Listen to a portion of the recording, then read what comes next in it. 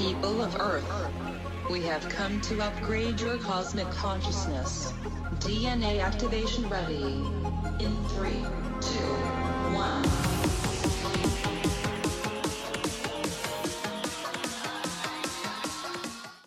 Hi, welcome to Q&A on Breakthrough Leadership. I'm Lou Quinto. And I'm Craig Anderson. In today's episode, what we're going to do is we're going to cover the topic of problem solving.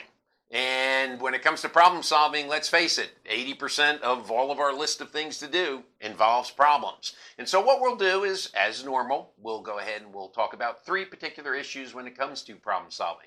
First is defining the problem. The second one is going to be asking the right questions. And lastly, what we're going to do is talk about how to separate the problem into smaller issues. So the first topic that we'll cover is defining the problem, Craig. Yeah, so defining the problem is pretty crucial. I can remember in a business that I was running, I came in and, sales weren't where they were, and I didn't think the leads were very qualified. So I came up with this harebrained idea that we were going to start charging people for estimates.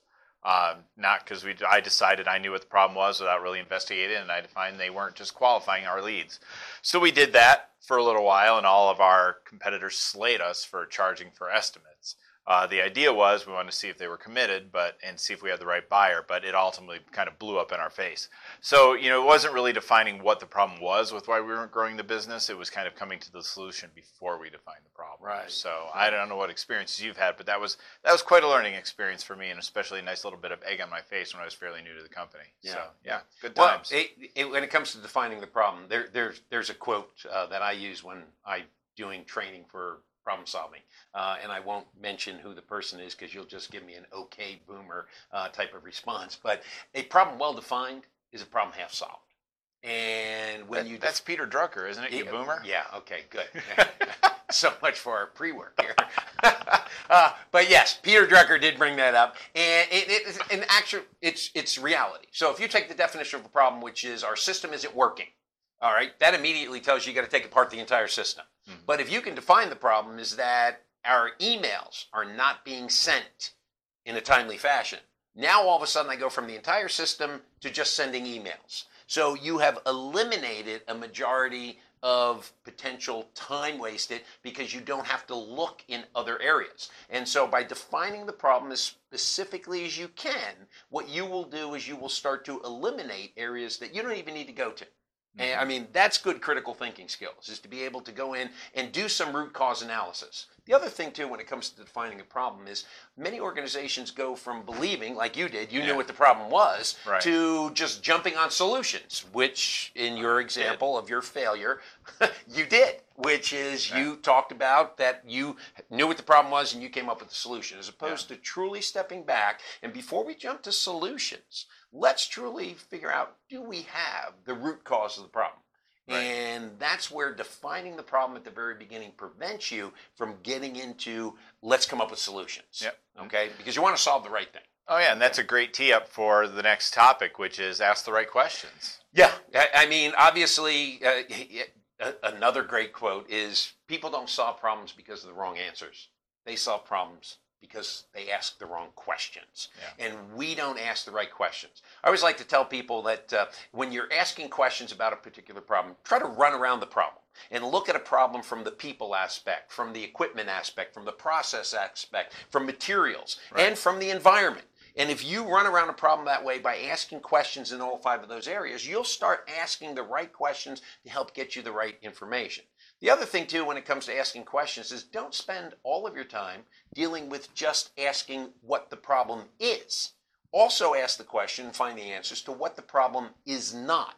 Because a lot of times when you're dealing with a problem, you're dealing with the unknown. And when you're dealing with the unknown, you need to immediately start to disqualify areas that you don't need to spend time at. I always like to use the example of a detective. We've all watched CSI or some detective show. And a detective, when they're trying to solve a crime where they don't know the answer or the root cause, the person who committed the crime, what ends up happening is they gather their suspects, and what they do is they spend as much time trying to eliminate suspects who didn't have motive, who didn't have reason, who didn't have opportunity. And what they do is they ask those questions that are what I like to call is not questions. And what ends up happening is you start eliminating those potential causes by asking is not questions, and you get down to focusing on what the problem truly is. Yeah, and I think it's actually, as you're talking about asking the right questions, I think it gets back to some of the things we've talked about in some of our videos on meetings, right? Getting the right people at the table. So when you're going through kind of problem-solving exercises, make sure you have all the right people at the table to solve those problems, because it does bring different points of view. I came up through sales, and I remember an old example. When I was early on in sales and customers would have problems, I'd get pretty heated because, I was young and I was embarrassed when my clients had problems. And the head of operations, it made me angry back in that time. But he said, sales brings the emotion of the issue to the front. We have to, in operations, we bring the logic to the solution. And quite honestly, that pissed me off to no end. But as I went through life and grew in my career, actually, there was some truth to that. And that's where I think, you do want sales at the table because they are the voice of the customer for things. But you need to get the other aspects of the organization at the table when you're trying to solve either a client problem or a systemic problem. And that's how you start to get to the point of asking the right questions. Right. Okay. All right. The next area we're going to talk about is taking a problem and separating it into individual issues. Right. A lot of times we deal with problems, we just want to jump on the problem and just start solving it. Right. But good critical thinking skills tells you is to take a look at your concern, your problem, and see if you can break it down into individual areas, where those individual areas will help you to begin to eat away at the problem. The example that I use is the old question, how do you eat an elephant? One bite at a time. A lot of times, though, with the problem, we consider the elephant the problem, and we jump on the elephant's back, and we try to just pound on the elephant, hoping the elephant will go down, and it doesn't. And so what we want to do is take a look at your problem and break it down into individual areas. So I give a perfect example, working with the sales group where they want to improve sales. Problem, okay? But there are a lot of different things you can do to improve sales. And so if you break it down into individual areas, such as we want to be able to get more qualified leads, we want to be able to improve our website, we want to be able to look at making more sales calls, we want to look at better sales training. And if you start taking the big problem, improving sales, and breaking it down into individual issues, you can get your arms around training the sales force. You can get your arms around better qualifying leads, as opposed to taking and looking at trying to improve sales. You can't get your arms around that. So I always tell people, when it comes to complex problems, ask yourself the question, can I break it down into individual issues?